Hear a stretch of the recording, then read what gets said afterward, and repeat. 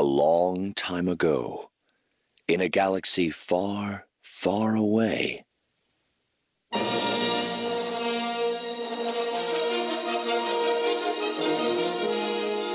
You're listening to Star Wars Beyond the Films, the official expanded universe podcast of StarWarsReport.com. There is a great disturbance in the Force. That's right, Whistler. Welcome to episode 97 of Star Wars Beyond the Films, your Star Wars discussion podcast, your ticket to the EU. Our episodes broadcast on the Star Wars Report website, www.starwarsreport.com. Episodes can also be found on iTunes and right on your own Facebook page at SW Beyond Films. Also on Stitcher. We're everywhere. But enough about how you got here. Let's get this show started. I'm one of your hosts, the defender of the EU, the champion of the multiverse that we should have, Mark Hurleman. And with me, like a Trandoshan with a life debt, the EU guru himself, the Count of Continuity, Mr. Nathan P. Butler. Hello all, back again for the second part of a 4-part arc this time.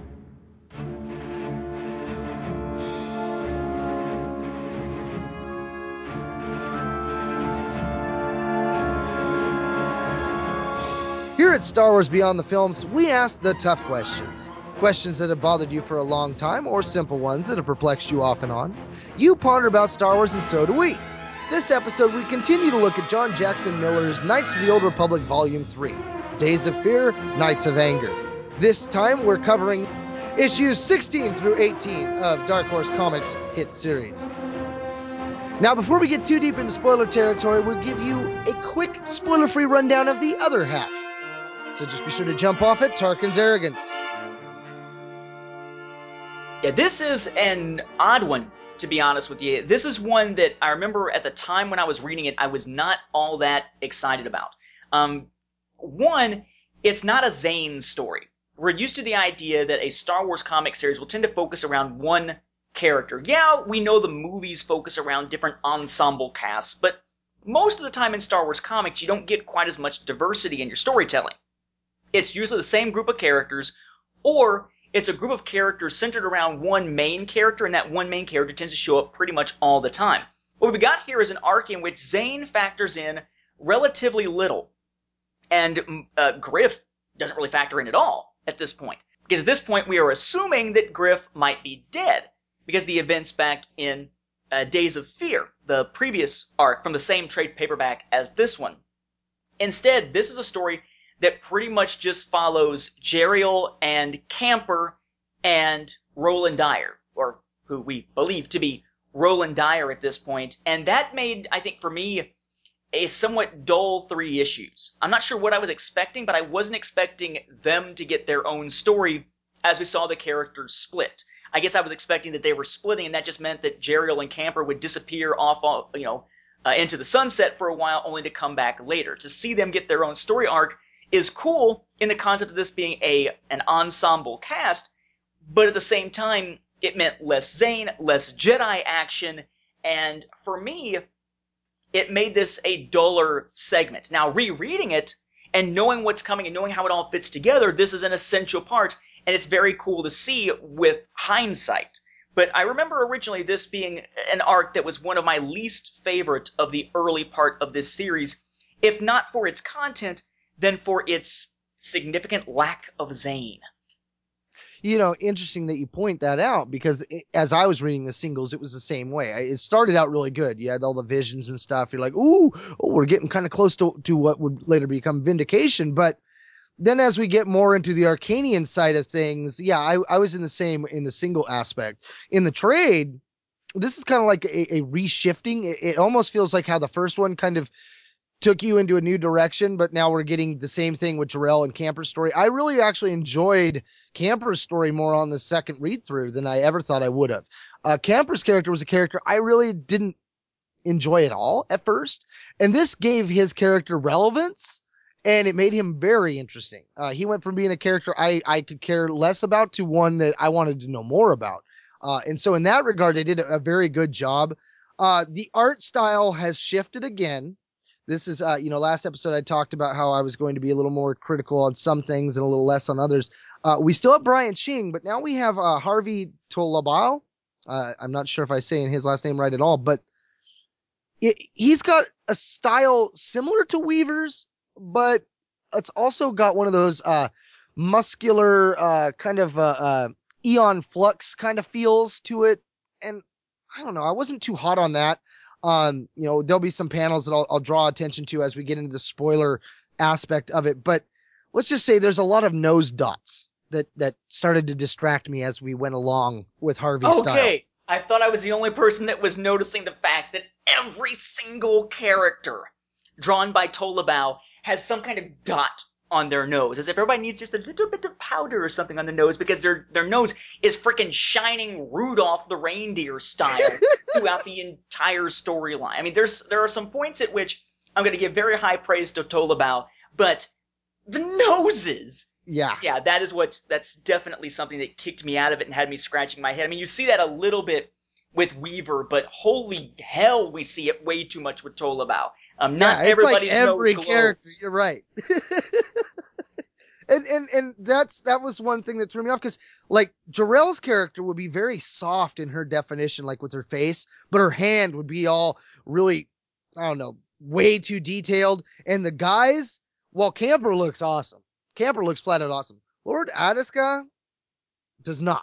I do not like how Harvey draws him at all. Some of the males, like they're just too much details to the chin and stuff. It gives them less of a human look and more of an alien look. So that was moments that really I didn't quite enjoy all of Harvey's style. But there are things that he did well as well. He really rocks the Mandalorian armor of Roland, and all the background kind of stuff is always cool. But yeah, the shifting, changing of it. And again, getting back to that aspect of Jarell as a whole throughout this whole trade paperback is the most morphing character since Chris Tanzer. I mean, but the only thing they keep factual is that she remains attractive. Now, Harvey, I think, really goes into some over sexualization of her chest on occasion, but they don't tone it up with her clothing. Her clothing is very overflowing, and I mean, she's well covered in fabric, but she's very bosom-esque, I would say. But again, even though she's morphing all over the place, her face, she's got a classic beauty. She's always drawn beautifully in the face. So there is that aspect that while she's always changing, she's at every beauty, like where you could take like Megan Fox and 12 other actresses that all kind of look similar, and you're like, isn't it weird? Like, did they all have the same dad or something? Katy Perry, Megan Fox, and a whole bunch of others. I don't know. I've seen some memes like that, and you can almost make the same thing with Jarell. Well, knowing Hollywood, especially in decades past, it's very possible they all had the same daddy. Anyway, so getting us into the story itself here, our spoilerific look at this storyline. I think there will come a point where we can return to the Tolabao thing, because I think I've got a significant point of disagreement on one point with that we can get to. We've analyzed their attack, sir, and there are spoilers. Should I have your ship standing by? Evacuate? In our moment of triumph? I think you overestimate their chances.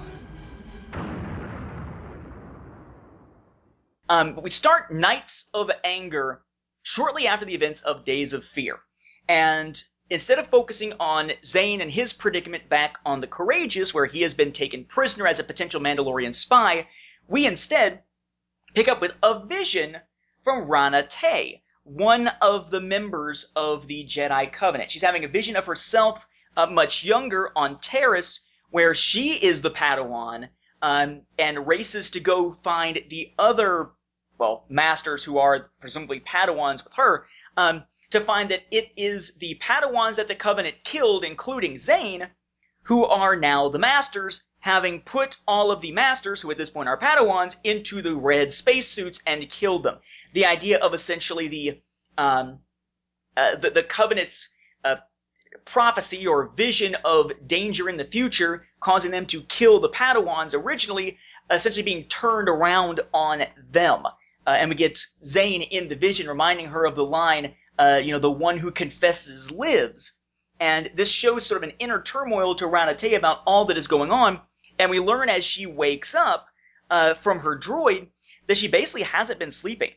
For the most part, she has not been sleeping without the aid of medications, and at this point, she can't even take any more of this sleep medication without it killing her.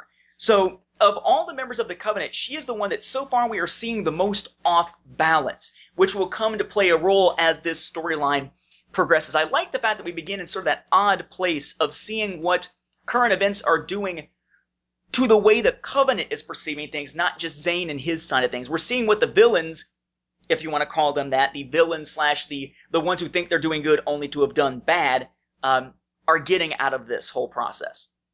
Well, I liked it too because, she's the one that was the driving force behind the red armor was going to be the Sith and that we need to take them down. And so when she looks in and she says, "Forgive me," in Zane's role, you see all the masters dead in the armor. And it's kind of like, well, by committing to your vision, you've doomed them all, not just the Padawans to their dark fate, but even to you masters. You're all going to die. And I don't know. That's a little telling as well. I mean, that's what I like about Visions is that, you can read it, come up with something. I can read it, come up with something. There's like 58 other people out there that also had other little insights from things that they've read or the way that they've been looking at certain things. So I like that. And I love the fact that, it ends with Zane going, "Open your eyes." And it does the old droid, "Open your eyes, Master Tay." I always like those dream sequences where they run from one to the other like that. And that brings us back to the other half of our ensemble cast, which is Jeriel and Camper and quote-unquote Roland, who, of course, we will learn later is Demagol, which completely changes the way you look at his behavior in this arc. They are on Arcania, homeworld of the Arcanians, which would include Jeriel and Camper, although they are Arcanian so-called offshoots, a group that was essentially genetically engineered to be laborers that now they're not really quite sure what to do with at this point. But they wind up on Arcania. They see a holographic, Jeriel sees a holographic message of welcome from Lord Adaska, who is the leader of Adas Corp, which is a major Arcanian business venture, the big scientific venture and such. But she is very quickly hustled along because she is an offshoot, although she is a different kind of offshoot in that her ears are pointed and elven-like and the other offshoots are not. She is basically taken and dumped onto what amounts to sort of a segregated vehicle.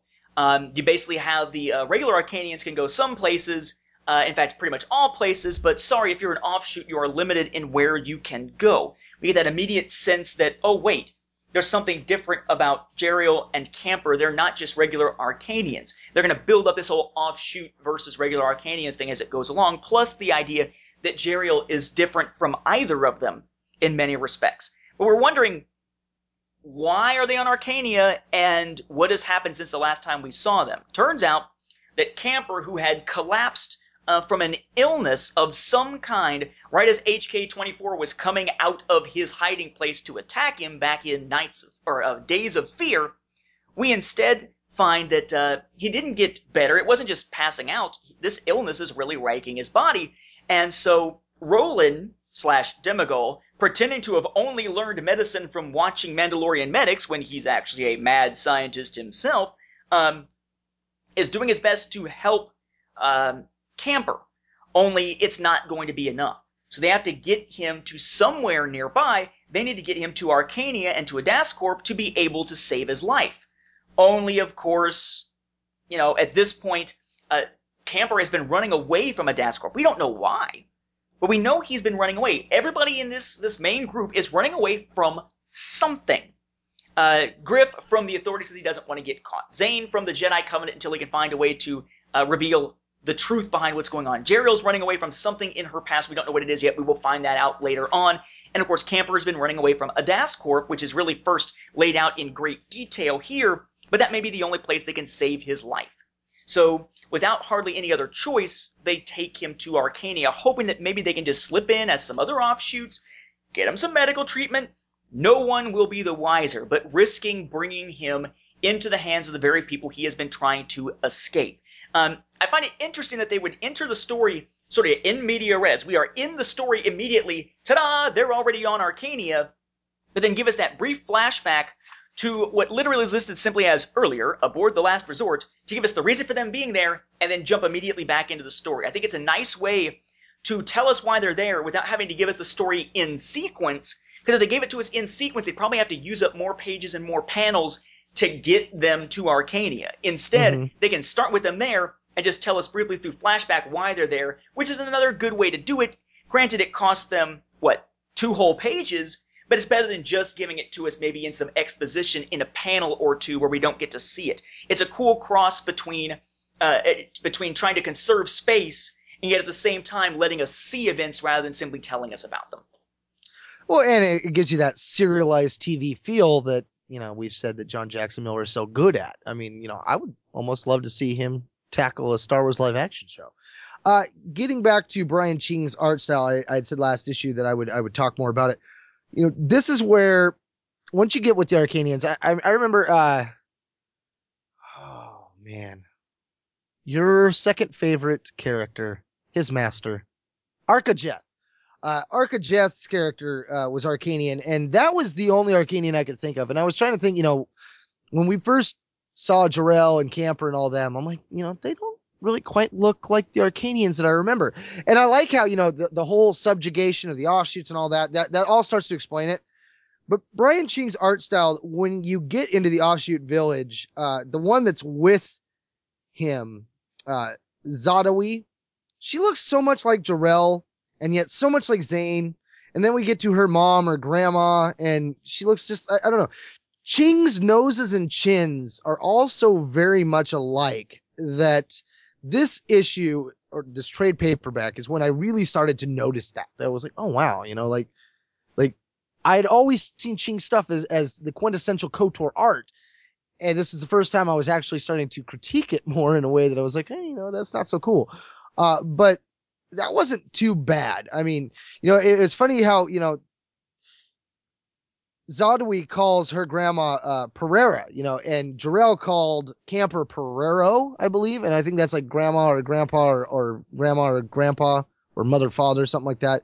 And then we get that moment where the grandma says, Jarrell, such a beautiful name, such an unusual sound, and talking about how it's from the old tongue and stuff like that. The name Edessa and what it means. She said, oh, it's of the old tongue. Triumph, it means.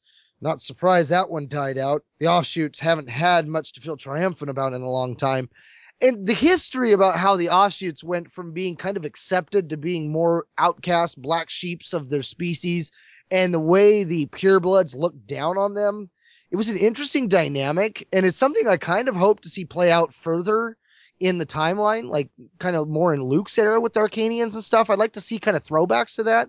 I don't know. It seems like it was a turbulent time for Arcania right now. And that was interesting because it wasn't something I was expecting. And while it wasn't quite something that I was expecting in the aspect of the KOTOR story with Zane as well, it wasn't unwelcome. And of course, it's something that we can very easily relate to because of, real history. We've got the issues of segregation in plenty of countries, including the United States, for such a long time. We've got internment camps for Japanese Americans during World War II. And of course, the bigger example that we see being the Holocaust, that begins with essentially segregation of Jews until slowly but surely you will eventually wind up with extermination. This idea that, yeah, you're one of us, you're part of our society, we share some of the same background. Because you are slightly different for some genetic reason, well, sorry, you don't get to be one of us. Which, of course, is kind of ironic here, because if you take sort of the Nazi parallel, what are the people being discriminated against here instead of uplifted? They're the pale, white, blue-eyed people. They're essentially the Aryans of their time, with, going off of how Hitler took the word Aryan and made it mean something completely different than what historically it's supposed to mean. But we pick up with them moving along. She does get to meet Zadawi and Zadawi's grandmother, Pereira, of course, the grandmother type figure. And it's during that conversation that we get our first hint as to some of Jeriel's background, where she says that, Jeriel was a name that she took later. Her parents used to call her Edessa. We will find later what she went through when she was known by her original name of Edessa. But it's this sense that things will get better for the offshoots. Don't worry, Lord Adaska, he is a good man. Ha! As soon as we hear that Lord Adaska is a good man, and we know that Camper has been fleeing from him, we can pretty much assume that this is all just a false front. Lord Adaska is going to be some kind of bad guy for this storyline. But by the time we get out of there, we find them engaging in their plan to try to get him medical treatment.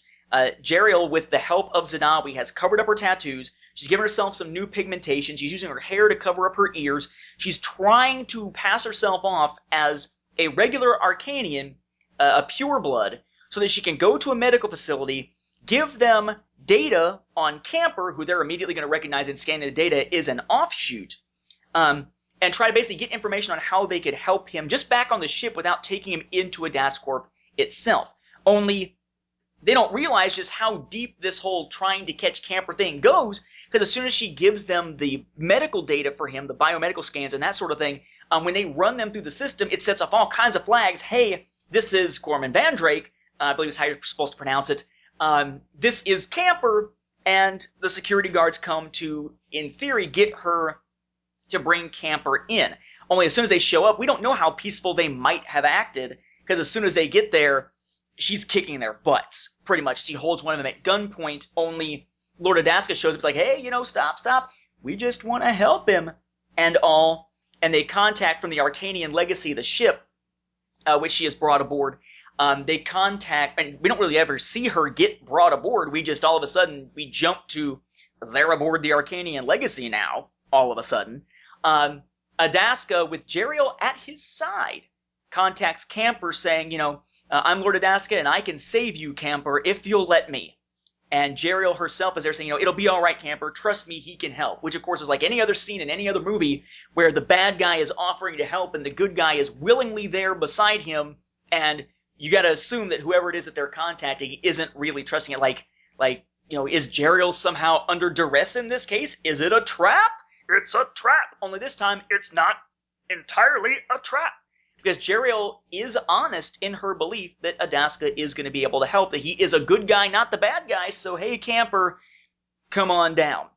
And we're setting up this whole idea that she has just basically delivered Camper into the hands of his arch-nemesis, or the company that is his arch-nemesis, as the first issue, and Brian Ching's segment of the story is wrapping up. And there's a great 2-page spread there when the Arcanian Legacy shows up, and you can see how small the Last Resort is, and I just love it. You got all the star lines and the way the ship is. And then when we get to, I believe, the beginning of the next issue, you could also see there's the ship, the Arcanian Legacy, is docked at a deep space refueling station. And you think about, the Last Resort wasn't really a tiny ship. I mean, I don't know. I could see it being about the size of the Millennium Falcon or so. I mean, granted, that is a small ship, but it's not like tiny. And yet, that deep space refueling station makes the Arcanian Legacy, which was huge already, look small. So that's interesting. But I love the fact that, when Camper sees him, you get the little stars and stuff as he drops out. There's the aspect of Camper that, as we get into the next issue, that kind of threw me off, because it's like, at this point, he reminded me of a really, really old guy. And then as we see him later, I don't know, it's almost like he became a totally different character. And I understand the way, as we get into the next issue, they express how that goes about. But it just seems like there's like an aging that went on, or like Benjamin Buttons. He pulls a Benjamin Buttons. He looks like he gets younger as we switch art styles. But I'm wondering how much of that is intentional, and how much of it was just the artist basing it on how they see the characterization of the character. And he certainly seemed to be an older character. She calls him grandfather, basically. But once he's healthy, once he's more, not clean shaven, but once he's not quite as frazzled looking, then he's going to look younger. I wonder if that's just a matter of he's just, when he's healthy and in his prime, in prime health condition, even being an older man, then of course he's going to wind up appearing to be younger, more spry, because that's just the way that we perceive people who look healthy versus those who look unhealthy. We presume that unhealthier looking people look somewhat older in the way that their features change. They carry the illness. Well, yeah, as Camper, he kind of reminds me of Mama from Raising Hope. But when he's Gorham, I don't know. It's not the same. It's like when he's younger, I don't know. I see kind of like a brash Anthony Stark. That, of course, brings us to part 2 of Knights of Anger, as they are aboard the Arcanian Legacy.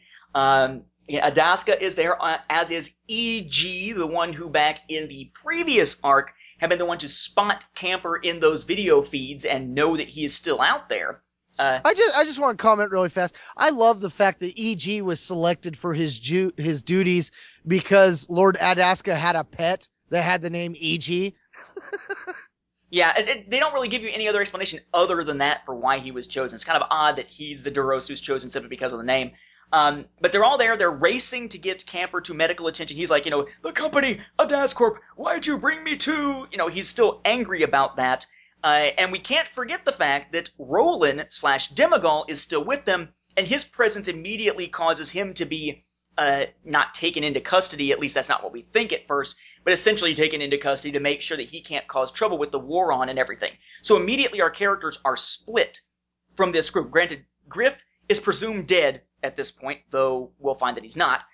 Zane is still in custody aboard the Courageous, and now we've got Roland being separated off to go into temporary custody, or whatever you want to call it briefly, aboard the Arcanian Legacy. Camper's being taken off to supposedly medical care, and Jeriel is left with Adaska so that he can fill her with all these platitudes about how he wants to be a different man than the people of the past. He wants to make things better, and here's how we're going to do it. And all this nice, kindly stuff to make you think that he's this great, philanthropist type of character in many respects. And I must say, one thing that strikes me immediately in this, I'll talk about one element of the art when we get to the third issue, but I find it interesting that the way that this particular artist, Harvey Tolibao, frames the different panels is somewhat unusual.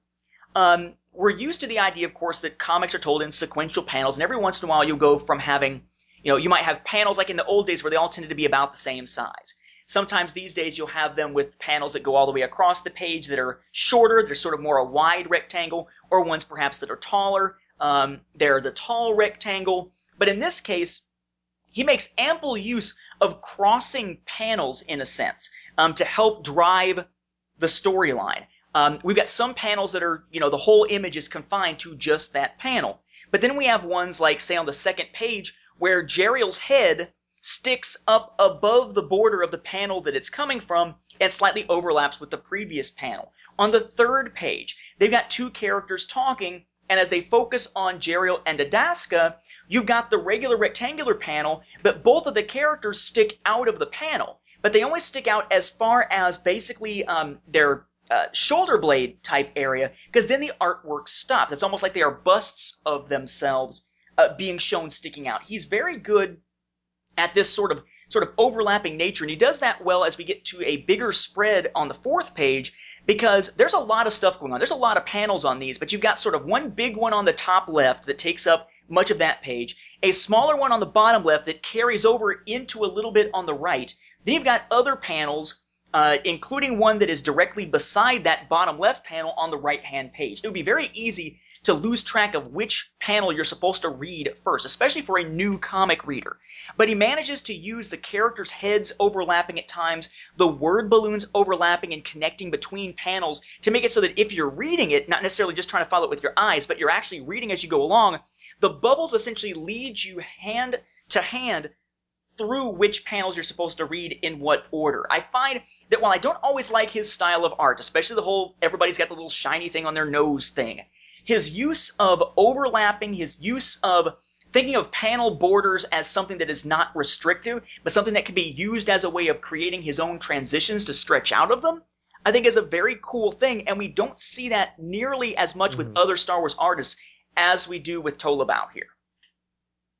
Yeah, no, that is a good point. I mean, especially with the way, like, he does it a lot with Jeriel, where her head will come out and over into the next panel and stuff.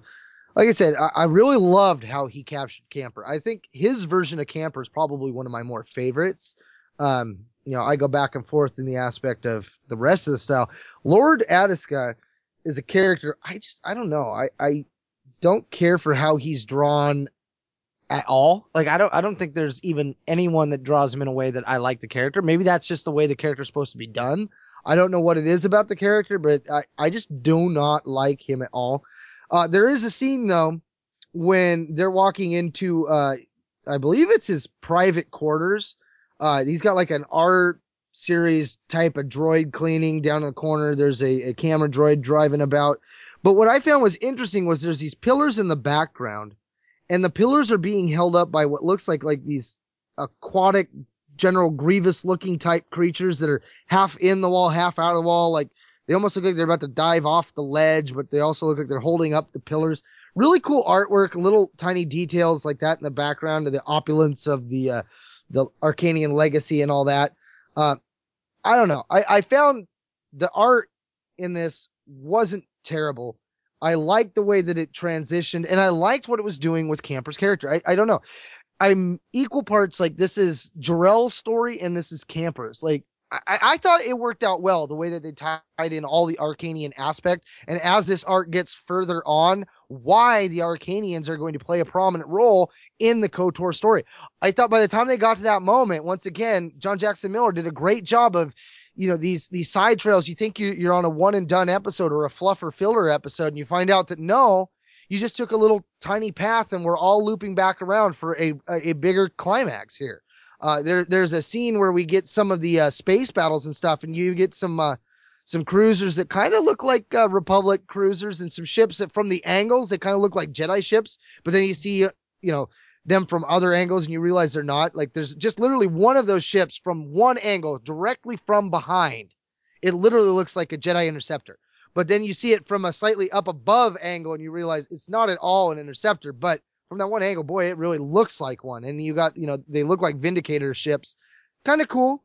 That harkening back aspect or harkening forward, I guess we should say. I know me and you, we've talked about how it was, Knight Errant, and they had the Lardies, and practically the entire Republic arsenal was right there. That was a little off-putting. But in this case, it was done in a way that I felt it was being respectful and not taking too much from.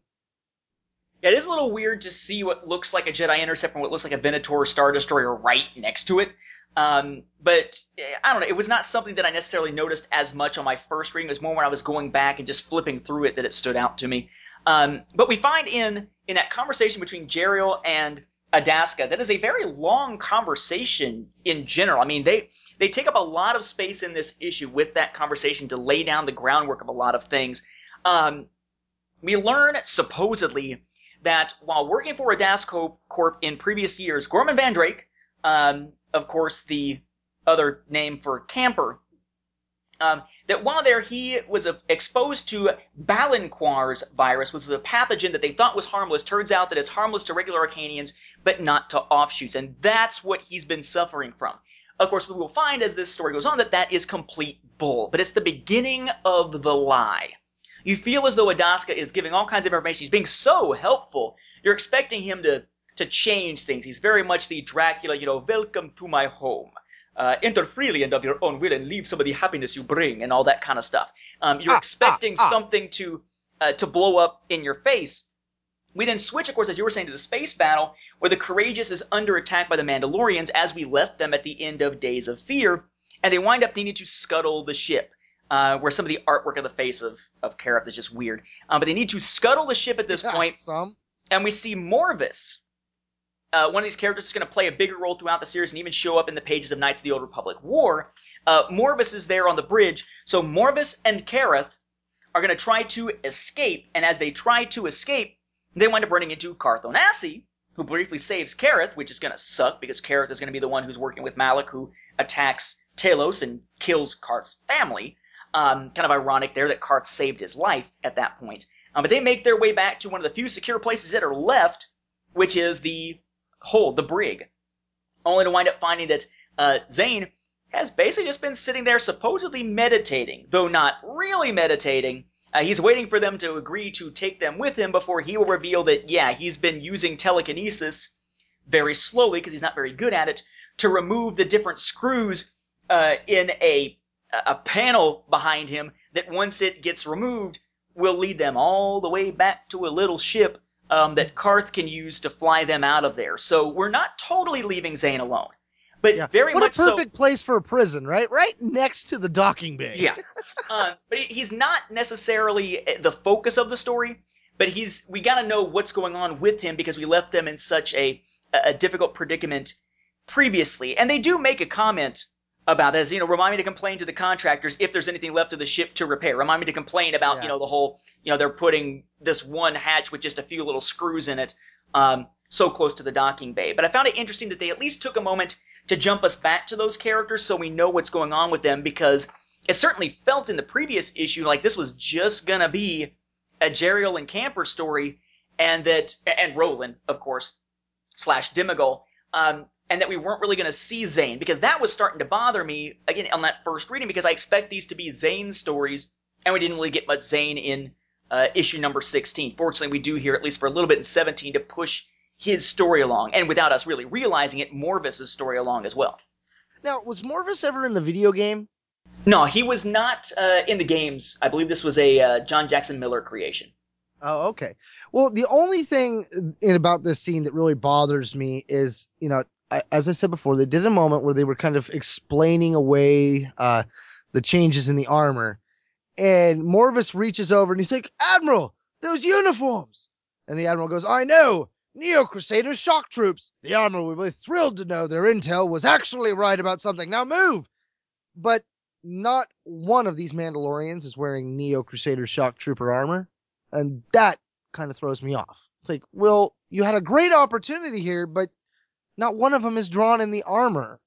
So, while it was a good scripted idea, the artist didn't quite nail it. They're wearing Neo Crusader shock trooper armor. They're not wearing traditional Neo Crusader armor. These are like, it's like these are sort of the Shadow Stormtrooper version type things. These are a different form of armor that looks much more like what we're eventually going to see with Boba Fett and Jango Fett's armor, especially the one in the back of the shot, than the regular Neo Crusader armor. So I didn't take it as they're Neo Crusaders, this is what their armor looks like, because presumably they've seen that plenty of times before. So much as they're saying, holy crap, these shock troopers that are a variant of them are actually real. It's like someone saying, they expect to see the army coming at them, and it turns out that it's the Rangers. Or they see the Navy coming at them, and it turns out it's the SEALs. It's like, this is the Special Forces group. Look at this different armor. Holy crap, they really exist. Intelligence must have been right. That's how I took it.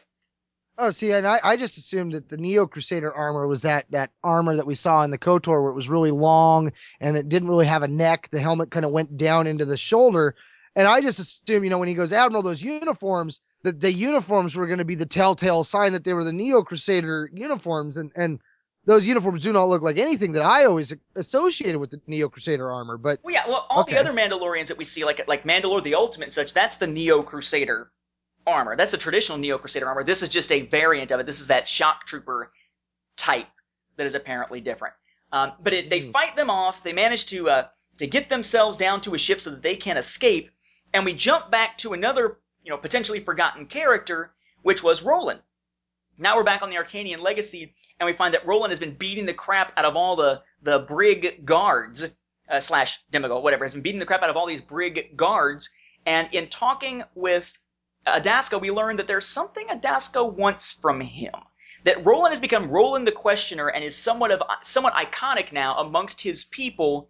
And at some point, he's going to want Roland to contact someone for him, which granted would give away where they are, give away his existence, that he's still around, but that, you might be needed by Adasco. And we don't ever learn in this arc who that is. We just get to a point where he asks him to make the contact and to look up some information, but we never do find out who it is he's supposed to contact until the next arc. But in giving him this sort of, this is something I want from you type of thing, it also allows Demigol / Roland to finally get out and get a tour of the medical facility, which of course, as Roland, shouldn't be that big of a deal. But knowing that it's Demigol, you're giving basically a mad scientist access to all of your extremely advanced medical knowledge. If you're assuming he's not going to understand it, you are wrong. You just put him in sort of the candy shop, and the kid's got a sweet. Yeah, no doubt. Way to blow that one, Lord Adasco. Well, and he has that moment where he says, he's talking, you helped capture the scientist Demigol, and you were to return with him to Coruscant. Only you slipped away. Now we know where you went. There are many Mandalorians. What makes you so sure? Your armor matches the descriptions the Jedi gave. They say Mandalorians are wearing identical armor these days, but not like yours. Again, getting back to that whole aspect of the Neo Crusader armor is starting to become the more dominant armor that we will eventually see. And that moves us into what amounts to essentially the final sequence of issue number 2 out of 3, and that is a brief conversation between Jeriel and Iji talking about, his origins and stuff, and EG's like all friendly, like, yes, I'm a nice guy. See, you should talk to me. Oh, isn't that sweet? Only as soon as he turns off the communication, we find that it's all been bull. The whole Balinquar's virus stuff and the backstory of how it is that Gorman Van Drake was supposedly exposed to it at one point and all that kind of stuff. Turns out it's all bogus. Because there's Camper alive and well, and being forced to work on a project for Adascorp. Basically, it turns out that, he wasn't sick with any kind of special, weird virus or anything. They had left the ship sitting on Terrace for so long that a bunch of crap got built up inside its ventilation system. So when they closed it up to do internal air circulation and such, once they lifted off in the last resort, some kind of gunk in the ship managed to make him sick.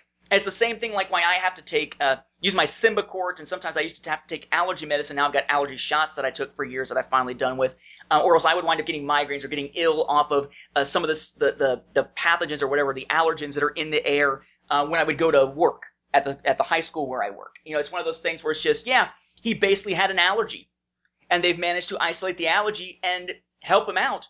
But now they're still playing up with this fake video feed, playing up this idea that he is still ill, and Jeriel thinks that that she's just there until he gets better, when it's really that thanks to Adaska being so close to Jeriel, she is now the bargaining chip to force Camper to finish working on the project, whatever it was, we don't know in this issue yet, that he was working on before he ran off and took off from Adascorp. So we end this issue with the realization that Camper is now being forced to do something sinister, whatever it is, and it's Jeriel's life on the line, whether she realizes it or not. And speaking of Jeriel, we get to this a little bit more in the next issue, but she is wearing a somewhat sexualized form of clothing, but we'll touch on that a little bit in the next issue. But I think this one, again, it's another of these solid issues, nothing really to complain about with the second part of this arc. It sets up really, honestly, it sets up so much that you gotta wonder if they're gonna be able to wrap it all up in one issue. And of course, it turns out that they don't, because this arc leads directly into Daze, D-A-Z-E, of Hate, the next arc. What's crazy is that Harvey managed to put a nose dot on even a Duros. Like, it doesn't even have a nose. How did you manage that? The one thing about the fact that it was the last resort that was killing Camper is why was only Camper the only one affected? Okay, originally they had a great reason why that was going to be, but now if it's just because there was something growing in the vents, wouldn't everyone on board also be just as at risk or have a part of it? Not necessarily. I mean, even if you're thinking that it could be, that it's going to affect all offshoots, because it shouldn't affect Roland because he's in a helmet / Demigul, because he's in a helmet, assuming that it's filtering anything. Nobody else who was on there was an Arcanian or an Arcanian offshoot. It was just the two of them. And we're going to find that there were things that were done with Edessa / Jeriel early on, so it would make sense that she might have a different immunity to things, a different susceptibility or lack thereof to certain allergens. But I mean, even if you look at human beings, I mean, I'm allergic to certain things, but that doesn't mean that everybody is. My wife is allergic to some things, but not the same things I'm allergic to. My students, many of them have allergies, but not always to the same thing. Just because you happen to be of the same species or the same race within a species doesn't mean you're going to be allergic to all the same things. They didn't say it was a virus or something getting them. They specifically said it was an allergen. So it would make sense that not everybody would necessarily be affected similarly. I can imagine, if the pollen was really bad and I was feeling really crappy because of a certain type of pollen and other people around me weren't allergic to the same thing, they might look at me and wonder if I've got a disease or something, when it's just that I'm getting the crap knocked out of me by an allergen that they're not susceptible to. You're true, because EG does say once we identified the allergen. So yeah, okay, there we go. Because right now I got 2 fir trees out front and they're dumping pollen like crazy. I mean, I posted it on the Facebook page. I literally sprayed some water in there and it just dumped down. My entire sidewalks are yellow right now. It's like, oh my God. So okay, I can get around that. My complaints are all very minor complaints, and you've kind of walked me around most of them, so I can be content. That brings us into issue number 3, the last part of this 3-part arc, which is, of course, meaning that we are going to the midpoint here by the end of this issue of that broader 4-arc maxi arc, the Days/Nights arc here. And it jumps us to Telerath, where we were for Reunion, and we find that Lucian Dre is there, and people are freaking out. Because the Republic fleet and the Courageous have been defeated. The Courageous itself has been essentially destroyed, which means that there's nothing stopping the Mandalorians now, or at least that's the fear at this point. So Lucian contacts the individual we will learn is one of the main antagonists of this entire series, who we've really only seen very briefly in the past, Hazen, thought to essentially be the assistant or the protege to Lady Krinda Dre, who is Lucian's mother and the leader of the Jedi Covenant concept there. But basically, it appears that the Covenant is becoming more and more desperate. We learn that they're turning to other circles of seers, including one that's there for investment advice, which I thought was kind of funny. It's kind of what we do today. You know, we expect investment people to somehow be able to see the future. That basically, you know, they're looking into what comes next in this conflict that's out there, and says that there is some other force. It's like a hunger out there, this other danger that is coming to the fore, but we don't know what it is. We will find out by the end of this issue kind of what that may be. But there's this sense that, you know, things are changing, the tide is turning, and things are getting darker, things are getting worse, which of course goes back to the idea of, you know, as you head towards the midpoint of a story, or at least 2/3 into a story, put your characters in a really, really bad position, because then it's, you know, the job of the last act or so to pull them out of that mess. Yeah, you know, when we get to this part, I think something that threw me off was that Dre, I didn't recognize him as Dre right off. It was, in fact, his Jedi robes that made me realize it was him. And then, of course, you know, the droid, oh, Master Lucian Dre. It's basically Vanilla Ice in Dre's robes. Yeah, okay, I can see that. There is a panel, though, that I liked, where she's talking, she goes, but I urge you to flee, Master. With the Mandalorians coming, there may not be much time. The way that panel is drawn, they're standing in a doorway, and it's tilted kind of sideways, like somebody turned the camera. And instead of them being, you know, completely silhouettes, you know, you can see everything behind them, but the gold in the belt of the codpiece, or whatever you want to call that, on Dre's armor glows. As do some of the hinge joints and stuff on the droid. I just thought it was an interesting contrast, an interesting use of that panel. Again, that is one thing that I will give Harvey. He really goes out of his way of utilizing the panels. Whether or not I always like the characterizations of the characters, you know, I only have issue with his characters. Everything else is glorious. I mean, he does a really good job of all the other details. But that's like the one thing that just kept drawing me back was the aeon flux of the characters. I mean, Dre really just looks like one of the main characters from that MTV show, and I've never been a fan of that kind of style. So that would occasionally kind of grind on me, but I don't know. By this point, there's been so many just different changes in how frequently it would change from one artist to the other that it didn't throw me that far off. In fact, I think at this point, the hardest thing I was having was I didn't realize that Harvey was not Weaver anymore. And I was just like, why is Weaver suddenly drawing all these nose dots? Because the nose dots, it is so prevalent on every single character. And you're right, Nathan, it is dang near every single character that has one.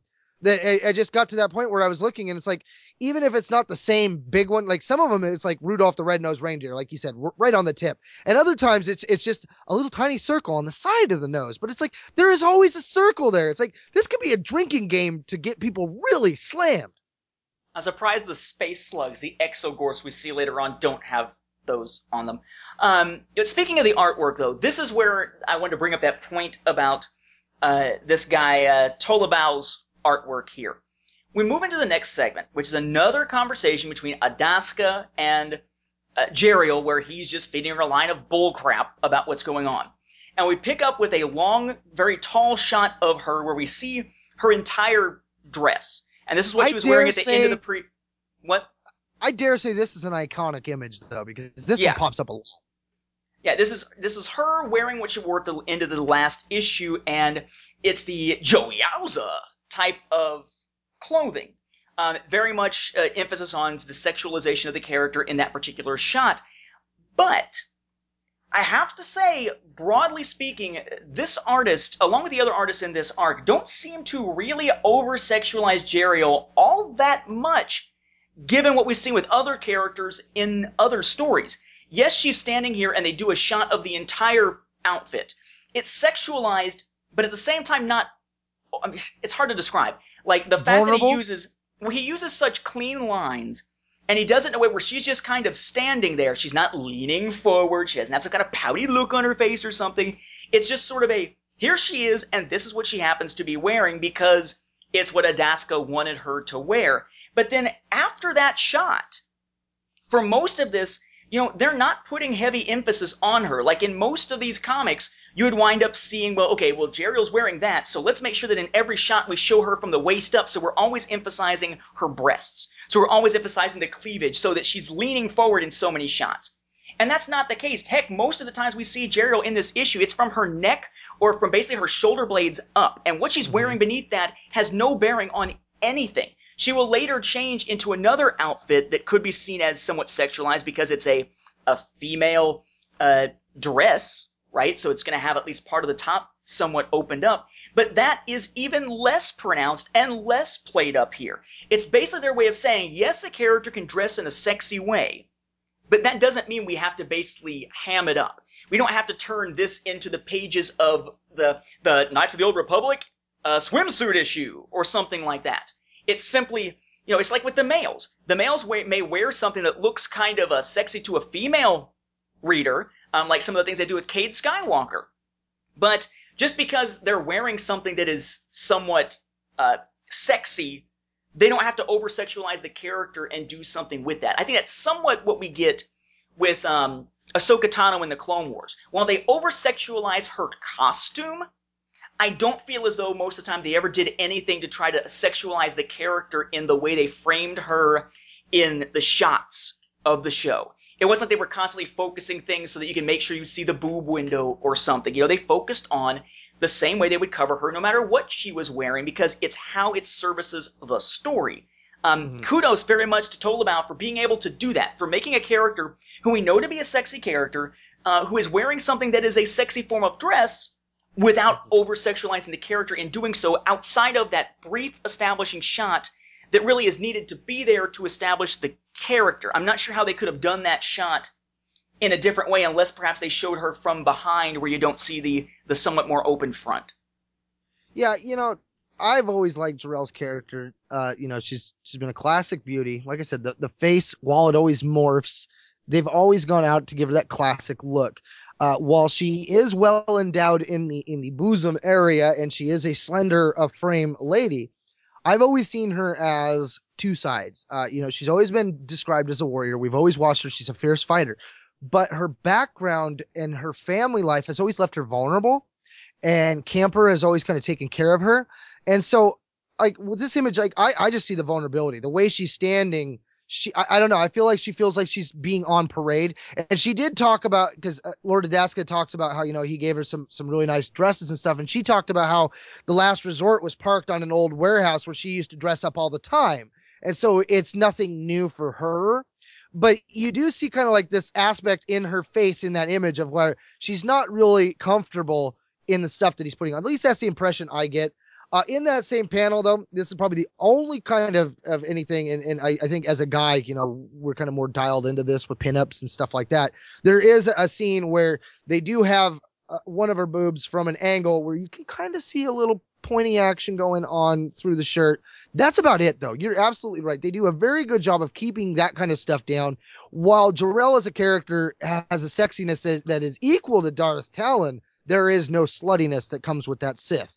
And I got to give Harvey the props there too. There is a scene here, a panel, while her and Adaska are talking, where she goes, "All right, tonight." You see the one I'm talking about? You said she says what? She says, "All right, tonight." It's at the bottom on your okay, left. Yeah. I see it. Okay, now when you look at that panel, tell me you don't see Phoebe Buffay from Friends. Honestly, I don't know who I see. I mean, I guess I can sort of see that. What I saw was she looks different than she looks in most of the other shots, and she definitely looks like that is something that was drawn using a photo reference of someone out of Hollywood, though I wouldn't have been able to place who. Yeah, I saw her, and I saw the lady that plays Phoebe from Friends, and I was just like, wow. But that's the thing. It's like each time she's drawn different, but every time she still has this classic beauty about her, but it's a different look to the character. It's like even in that panel, when you look around on all the different versions of her face, she never really looks the same facially. Which is funny because at least in this case, it's different artists doing it.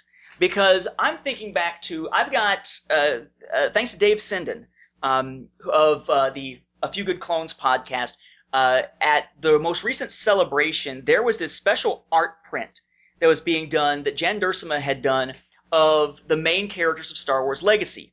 And in that image, you've got Cade, you've got Jariah Sin, Delia Blue. It's a very cool image. And they were doing signed prints of them there. So he was able to get it for me. I sent him the money. He got it for me and shipped it out to me. So I've got this cool framed Legacy image signed by Jan Duursema up on my wall above my DVD case. It's kind of perpendicular to my Star Wars book and video shelves that you see in the background on the from the Star Wars Library YouTube videos and such. But that image's Cade Skywalker's face looks very, very different to me than the way we see him in the comics. And that's the same artist. So, yeah, while her face does change quite a bit, at least in Jeriel's case, it seems like the excuse is that these are different artists' take on the character, whereas sometimes you do run into characters who seem to morph and change between different art by the same artist. That just seems a little odd. In this 2-page spread, this is all done by Harvey, but when you look at Jeriel's face, she never looks actually the same in any of these panels. I mean, even Harvey did it, but I can't fault just Harvey alone, though, because it's like the character herself is just always morphing, but always beautiful at the same time. It's really bizarre. That leads us into a little bit more of the background of what all is going on, because then we see Adaska go to meet with Iji without anybody else there, and winds up getting a chance to talk to Camper / Gorman Vandrake here about what's going on. And he points out, that they're going to not only finish what Camper started, which we still don't know what it is, we're going to find that out by the end of the issue, but also that he's dropping off a blood sample from Jeriel. He wants to have Jeriel's blood tested because she doesn't seem to be a normal offshoot and such. For an offshoot, there's something about her that is so pure-blooded. Find out what you can. And we will find that this is what's going to help lead to some things happening with the Dimagol storyline. But here it's just almost kind of there as an afterthought. Oh yeah, here, let's run this sample. We then move to the lab where Dimagol is being allowed access to all kinds of stuff that he's reading. They think it's Roland. Surely all this medical stuff's over his head, but no, he's just absorbing it like mad because it's Dimagol. He's going to be able to use this stuff later. Not a good thing. We're being overseen by a couple of scientists, one of whom appears to be a human being with no parts to his eyes, I guess. No pupils. I guess he's supposed to be Arcanian. Yeah. But he looks basically like Camper, briefly. But we see them, and we find this is where finally Adaska makes his move as far as, okay, Dimagol / Roland, a little bit ago, I told you that I would let you out if you would do something for me and contact somebody for me. Here's who I want you to contact. And he's like, holy crap! And here's why I want you to contact him. And basically a deal is made. Basically, Roland / Dimagol wants in return Jeriel. Wants her to go with him. Which begs the whole question, wait a second, what is Roland's special interest in Jeriel? You think at this point that it might be just because he wants to look out for her, or maybe he's become infatuated with her or something. We will find out later that it's all part of the bigger plot of what Dimagol wants out of studying Jeriel, because at this point he still has not realized who Jeriel actually is, that she is Odessa, who he knew as a child. But again, it's all done in sort of a, it's like when you see in the TV shows, it's like, okay, here's my plan, and then it fades out and goes to the next scene kind of stuff. And you hear the people saying, wow, that sounds like a good plan, without ever actually knowing what the plan was. Here we find he's asking him to contact someone. We see Roland's reaction, but we don't know who it is that he wants Roland to contact. We see the explanation of, perhaps the message I have for you to send will amaze you in turn. Take a look. And we see Roland say, this is amazing. This was locked in the old man's head? But we don't know what it is because we're not seeing what the hologram is showing him. So he does finally agree to send the message in order to get his freedom, of course. And he says, if the old man proves no longer necessary, yes, I will give you the girl. So he's going to get Jeriel if Camper's knowledge isn't necessary anymore. But I find it interesting that they keep us, we're in the loop in the sense that this needs to progress the plot, but at the same time, we're not in the loop on the specifics, allowing it to still be a surprise by the end of this issue and as the next arc begins. Nicely done. And they did keep it a surprise in the aspect of who it was that Roland was supposed to contact. But in the next panel, to me, it was pretty much a no-brainer that it was obviously Mandalore that they were sending him back to, which, you have that conflict of, well, do I stay hidden or not? But I don't know. I thought it played well. It was interesting. When he says the girl, though, I was curious if that was because he'd already seen that Jarrell's sample had gone through. But you've read all of the mad scientist, Dr. Demagol's notes, whatever that one was. There was nothing there to tie that together, right? So at this point, he does not know that Jarrell is Odessa that he has a tie to, right? This is just personal interest in a different direction. Yeah, that is something that he learns during the course of Days of Hate, the next storyline, which deals with a scene that we actually see in that at first we're like, who the heck is it that we're seeing and what the heck are they doing? So he's going to learn very soon. At this point, he just knows there's something different about her, but it's during the testing of the exogorths and everything that he will have the opportunity to realize, wait a second, Jeriel is Odessa, one of his long-lost test subjects / students from Osadia. At this point, it's just a suspicion that there's something special. In fact, he sort of berates himself in the journal for not realizing it sooner. Huh. Well, the whole aspect of what Lord Adaska wants to do with her with the pure blood aspect and how he thinks she may have pure blood or whatever, that always did confuse me, even as it goes. I love, though, how, Adaska goes, I will need her. Why do you want her? And Roland goes, personal interest. I see. How do you know my interest isn't personal? Jarrell is an offshoot, and your name is Adaska. That about covers it, right? He's like, you're seemingly less Mandalorian all the time. Very well, then. Yes, my interest is strictly business. And even MD had something similar to say like a few panels before that, where he's like, certainly, not wanting to seem importante, my lord, but, well, she doesn't, forgive me, she doesn't seem your type. No, she doesn't, does she? And, there's that aspect of, okay, what is Lord Adaska really going to do? Because you get this aspect like, a part of him kind of covets her, but obviously, you can't have that happening. At least that's the way it seems. It seems like the big taboo there. Almost seems kind of like it's a Southern plantation back in the olden days, and he's kind of helping himself to the free labor, if you will. Like, they don't want you to be messing around with no offshoots there, boss. I don't know. That just seemed weird, and I don't know if it was ever really addressed. That's the aspect of reread. You'll go through this stuff and you forget about certain aspects, and then you go back. Oh yeah, that's what happened. Later aboard the Arcanian Legacy here, that's the moment where Jarrell talks about, I got to play dress up a lot growing up on The Last Resort. It was parked over the remains of an apparel warehouse, but it was never anything like this. And, again, here she's wearing full cover. The only thing in this that would even be called any kind of sexualization is just the fact that both her shoulders are hanging out the top and that it is a low cut top. She is a well-endowed female character, and that is about it. Everything else is completely covered to the point that she's got flowing fabric on the bottom, but this doesn't at all tone down on the sexiness of the character. She is still a beautifully drawn character, but they're not over-sexualizing the character, which is a plus, and Harvey does a good job of that. Whereas that scene, it's one of the last two scenes of the issue and of the arc.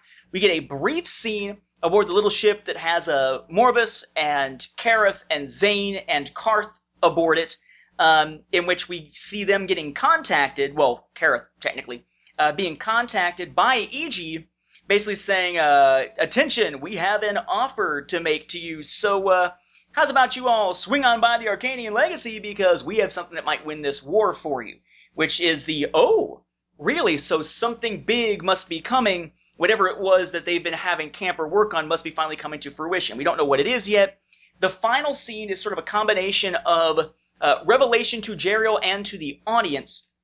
We get some banter, of course, between her and Adaska, but he's starting to show his true colors. He's revealing why he believes that the Arcanians are going to be the center, essentially, of the galaxy again in the future, where he reveals what we know of as space slugs, right, from Empire Strikes Back. These so-called exogorths, he calls them.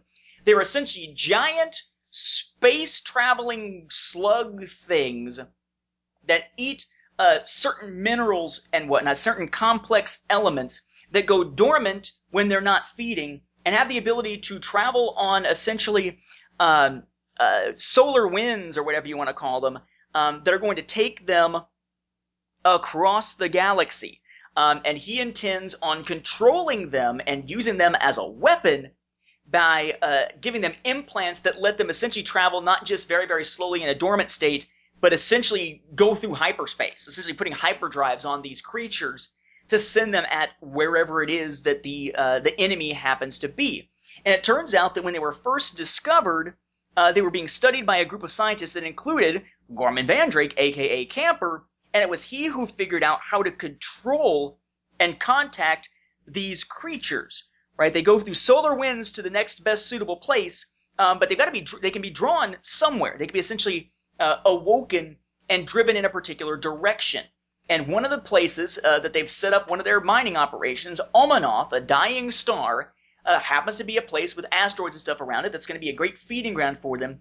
So they've drawn a bunch of those exogorths there, or I guess they were drawn naturally there, which is convenient because now they can use us as a showcase to basically sell this technology to either the Republic, the Jedi revanchist movement, the Jedi Crusaders, or to the Mandalorians. And we get the final bum, bum, bum kind of moment where Jeriel says, "They're a plague." And he simply says, "Just so. And now, thanks to Gorman Vandrake, the man you call Camper, this plague works for me." Bum, bum, bum, to be continued in Days of Hate. That was a great moment. You know, the other thing about that scene that I like too is it gets back to that whole aspect of the purebloods, what he wants with Jeriel. You know, he goes, "I'm glad you think so, especially knowing how Camper felt about the company. That was long ago. I'm sure whatever it was wasn't your fault." I hate to disagree with such a lovely guest, but you're wrong. I don't think we can hide from our people's actions, and the Arcanian people have acted without thinking. Again and again. We have tampered with many species, Jeriel, but the worst was when we tampered with ourselves. You and Camper, both, are artifacts of our self-destruction. And she goes, "You know, you're joking, right? I'm very serious. You know, the offshoots, subspecies engineered for short-term industrial purposes, yet still with us." And that was kind of, I don't know, that was a cryptic, morbid kind of thing to say. You know, he's like, you guys were engineered just for a couple jobs, and yet you're still around. Like, you know, if we'd have thought that through, you'd all died by now. But no, here y'all are. Like, you know, because they tampered with their genes, they created a whole nother species, and yet this species is totally subjugated. They are completely, you know, the outcasts of society and the blight on their people. And you just kind of feel that coming across right now, you know. And then he goes, "Arcania is in pain, Jeriel. The horrible things we've done are just an expression of that. But I think the true Arcanian race can be restored, starting with you." What are you talking about? "I have EG running tests on your blood samples. Once we understand your genome, we may be able to see that your children will be true Arcanians." And of course, hey, it's just dinner. You're getting way ahead of yourself. But there's that aspect of, okay, is he not a true Arcanian? Are there no true Arcanians anymore? I mean, that wasn't actually explained enough to make me really, you know, that aspect of what's going on with the Arcanians and the offshoots and what they've done to themselves. I want to know more. There's a little mystery there that immediately got me intrigued. So that was fun. But the aspect of then with the Exogorths, those were just, man, that was insane. And the fact that, you know, they stumbled across them in the same place was like, whoa, man, how cool is this? Again, getting back to that aspect of Now you're going to have everything tie together. You got that calm breath before the next hurdle. And this is definitely the end of this is Arco Adaska's James Bond villain moment. I couldn't quite tell whether it was simply that he is bragging about what's going on and finally revealing it to Jeriel as dum dum dum, see?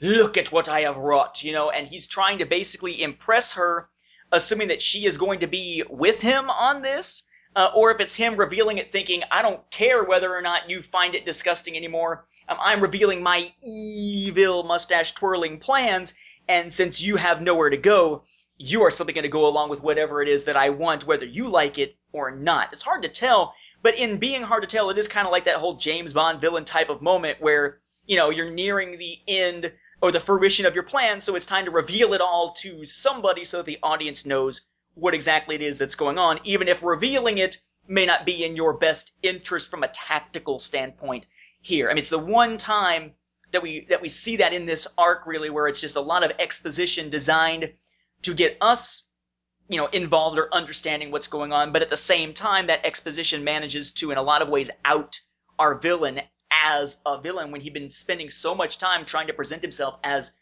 the rational one, the helpful one, the one that Jeriel should look up to and want to be around, as opposed to being the villain of the piece. It kind of reminds me of that moment in the Smallville series. There's a moment in which, I think it was like Lex Luthor was being controlled by something or corrupted by something. There's a point where it's him and Jonathan Kent, and he turns to Kent and says, I guess you were right, Mr. Kent. I am the villain of the story. And it's kind of what Adaska's doing here. It's sort of the bum, bum, bum. And you wonder if revealing this is really in his best interest, or if this guy is such an egomaniacal jerk that he has no choice but to spout off about his plans, because that is simply just who he is. A typical megalomaniacal supervillain character flaw that always winds up playing a role in their defeat. I can see that. I mean, and the great thing about this when we get to the second to last page, it's a great 2-page spread with all of the space slugs. And again, the Arcanian Legacy, this ship that we know is huge, gives you perspective of how much bigger these ones are.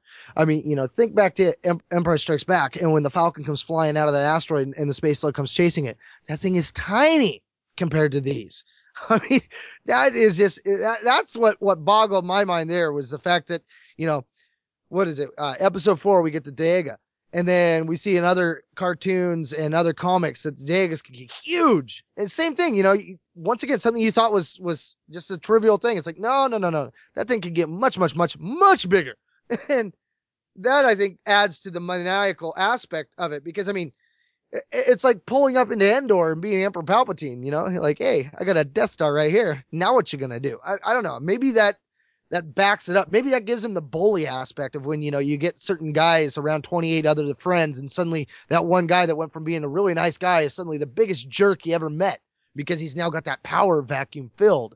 I don't know. Maybe that's what we're seeing here, that now that he's there, he knows he's so close to selling it that he's got that power and he can't hold back. It's Christmas time. Maybe this will be the next thing that we wind up seeing in a Disney film, given the fact that apparently, thanks to Once Upon a Time, we know that the Sarlacc exists within the universe of Once Upon a Time now. But that's a whole nother issue. I would say that this is a good arc. I like the fact that while this arc and the previous arc are arcs unto themselves, they have their own titles. The Days Nights thing basically gives us 4 arcs that all link together. So that one ends in sort of a situation going from bad to worse. And then this one leaves us, again, in sort of a cliffhanger of things going bad. Just because it's the end of an arc doesn't mean we have to tie everything up in a neat little bow. We can leave it on a bad place, a bad cliffhanger. In a sense, you could say that sort of the latter half of this arc and the latter half of the previous arc is sort of the Empire Strikes Back type of thing, in that they're leaving our characters in a bad position they're going to have to find a way out of. It's just that, whereas, if this was a Star Wars film, we'd be intercutting back and forth between the different groups of characters, and in this case, they chose to essentially tell Zane and Griff's storyline in the previous arc, and then they're telling basically Jeriel and Camper and Roland's storyline, Demigo's storyline, in this arc, so that they could be somewhat shorter in terms of just the way they're encapsulated within the series. So definitely want to check out, but again, If you haven't read the previous story arcs, it's not really going to make sense. And if you have read the previous story arcs, it'd be kind of nuts not to just continue reading at this point, so it may be kind of pointless to offer a recommendation this time around. Yeah, this one, it's fun. I like the Empire Strikes Back feel. At this point, you think Griff's dead, you think Slissek's dead, LB's kind of messed up. You know, what's going on with Camper, Jarrell, Roland? They're all prisoners of a sense. You know, they're all on the Arcanian legacy. Will they get off? We don't know. Zane, he's been captured. I mean, it is the down note for all these characters. You know, it's a great setup as an arc by itself. It's a fun ride. I'm in the same boat as you. I don't know how I would say just to go out and get this one, because there's so much going on. In the grander scheme of things, this one's got a lot of untold. There's so many things going on that you will get the most out of this arc, knowing what is going to come down the road and coming back, rereading it. There's all these great little tidbits, little things that were hidden right there in plain sight that you did not know were there. I really enjoy where we're going. It's been a fun ride, and it continues to build. I like the fact that they decided to spread this story over 2 trade paperbacks. I think it was a good decision. I would like to see more series do more decisions like that. You know, I'm a big fan of New Jedi Order because that was a series that was plotted out more than other series. You know, they can do that. They have proven they can do that. And again, John Jackson Miller shows that, hey, it can be done in comics. Kudos. I would also say that reading these, you might want to check out John Jackson Miller's website, farawaypress.com, because he has detailed notes on the individual issues, which might help you get more out of things as you're reading them. And he does a good job of not spoiling other stuff as you're going through and reading them. They were put out in the same order that the issues were released. From the way that we tend to wrap these up, thinking of the cover art, weird cover art, honestly, this time around. They are all cover art examples that it's Colin Wilson doing the art, not one of my favorite Star Wars artists. Colin Wilson doing the art, the same guy who did Invasion, and each of them has dialogue. It's not just something like the previous arc with "in the sights of an assassin droid," "scoring fast cash on the battlefront," "a nightmare come true, Armageddon." No.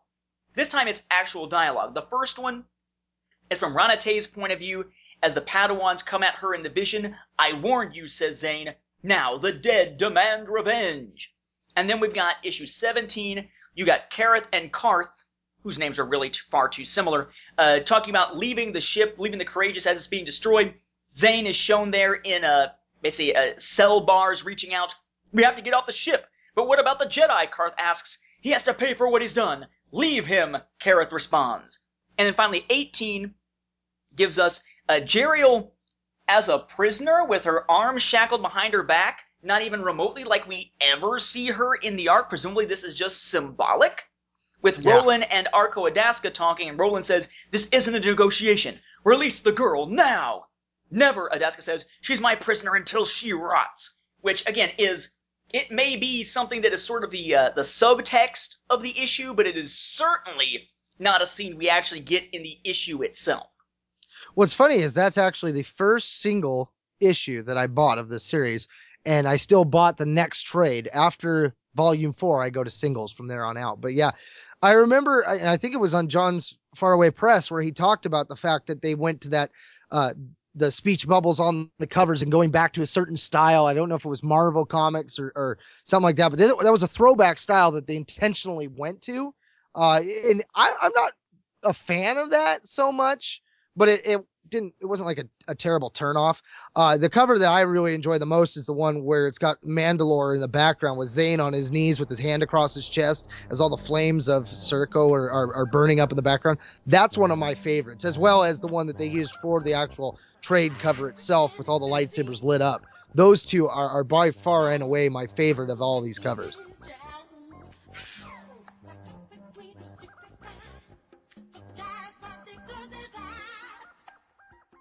Well, that about wraps up this episode of Star Wars Beyond the Films.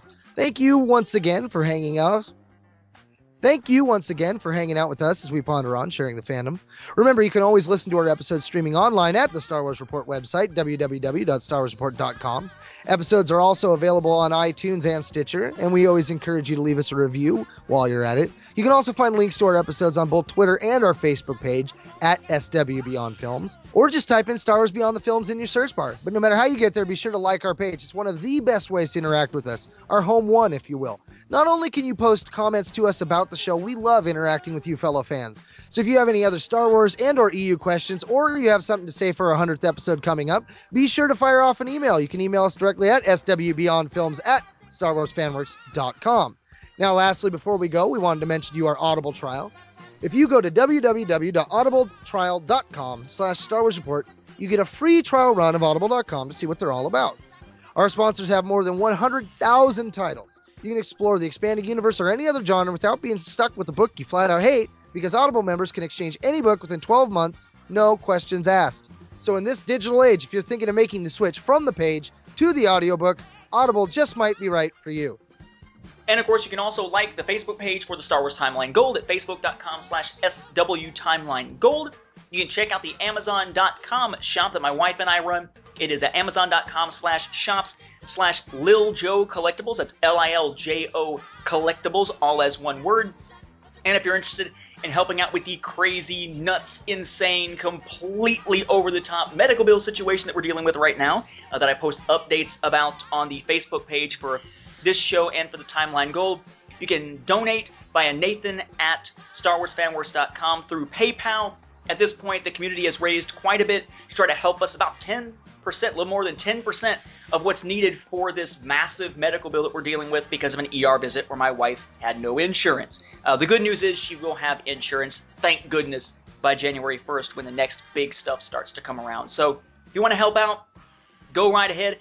You can do so through PayPal, and for those who have already helped, thank you so much. You guys are lifesavers. I think we're going to be able to figure out some kind of way to deal with this situation in a big way, thanks to not just the people donating money, but also just the number of well wishes that we've gotten to keep our spirits up as we try to approach this problem as one that can be solved instead of one that is simply out of our league. So thank you very much to everybody. And speaking of help, you can even help support us, our show, as well as the other Star Wars Report website shows and podcast shows by going to www.starwarsreport.com/support. Now, here in a minute, January is coming, and we may need to buy a digital audio recorder. So, that may be something. If you want to help us out with that, go to the link, check it out. You can find the links at the bottom of each Star Wars Report episode post.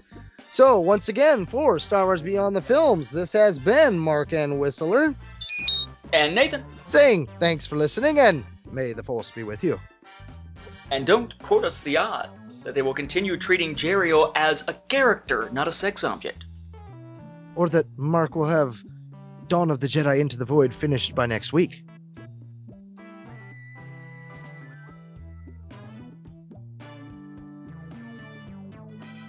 Now, here at Star Wars Beyond the Films, we ask the tough questions. Questions that have perplexed you and bothered you, and I'm not saying this right at all. Dun dun dun.